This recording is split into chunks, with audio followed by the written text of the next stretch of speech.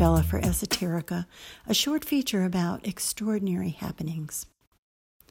As the medallion of the Black Madonna rested lightly in my hand, I remembered how I had met Antonia on the overnight flight to Rio. I'd been a radio talk show host for Healthy Options, a monthly program on integrative medicine.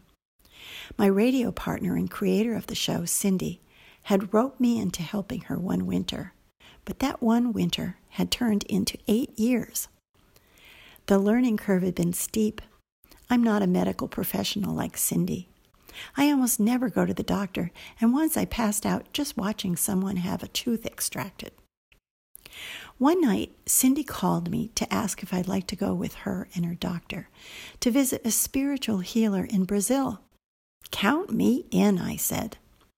But Cindy called back the next day to tell me that the group was full. I'd have to settle for being on the waiting list. 2 months later, an unexpected email informed me of a last-minute opening. If I could get a visa in time, I put a rush on the visa, and that's how I found myself on the Rio Express, a 10-hour non-stop flight from New York to Rio. The Brazilian TAM Airways jumbo jet was jammed packed with boisterous Portuguese-speaking Brazilian families. Because I had to get my ticket at the last minute, I had a seat far away from my 2 friends. I was in the large center section with 5 seats across. Cozy. After much jostling of luggage, diaper bags, and electronic equipment, things settled down enough for me to introduce myself to Antonia, the woman sitting next to me. The quiet man on her right was her husband. Next was her sister and her 2 young children. They were going to Vitoria for a family reunion where her relatives would meet her husband for the first time. Antonia's voice became a bit anxious, so I assumed she was nervous about introducing her husband to her family. But I was mistaken. About half an hour into the flight, Antonia became extremely agitated. She was speaking English to me and Portuguese to her husband, an American who apparently didn't understand Portuguese or just chose to ignore her. She was talking faster and faster. The plane was full, so there was no chance for me to change seats.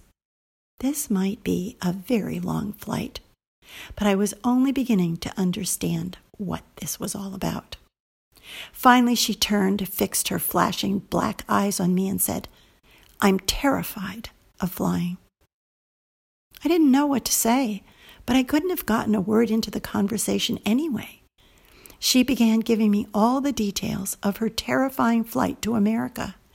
She had vowed never again to get on a plane. If her family wanted to see her, they would just have to visit her in New York. But then she'd married this sweet American guy, and her family wanted to meet him. And, she explained, that's how she got stuck on this god-awful death ship to Rio. I tried desperately to think of something helpful to say, but considering how worked up she was, I didn't think anything logical, like how more people get killed in cars than in planes, would have any calming effect on her. Finally, I said, "Doctors can prescribe medication to calm people down if they're afraid of flying." Yes, of course," she shouted. "My doctor gave me those little blue pills, but I've already taken both of them." Apparently, they weren't working. Antonia's husband looked at me. Either he felt totally helpless, or he'd taken his own little blue pills. And we had 9 hours left on this flight. Antonia asked if she could hold my arm. I said, "Sure, just so I can operate the touch screen. I'm right-handed, and I want to watch a couple of movies." Although it seemed ridiculous, I suggested she try watching a movie too. Please join me next week for part 2 of the Rio Express. For Esoterica, I'm Andre Bella. Thanks for listening.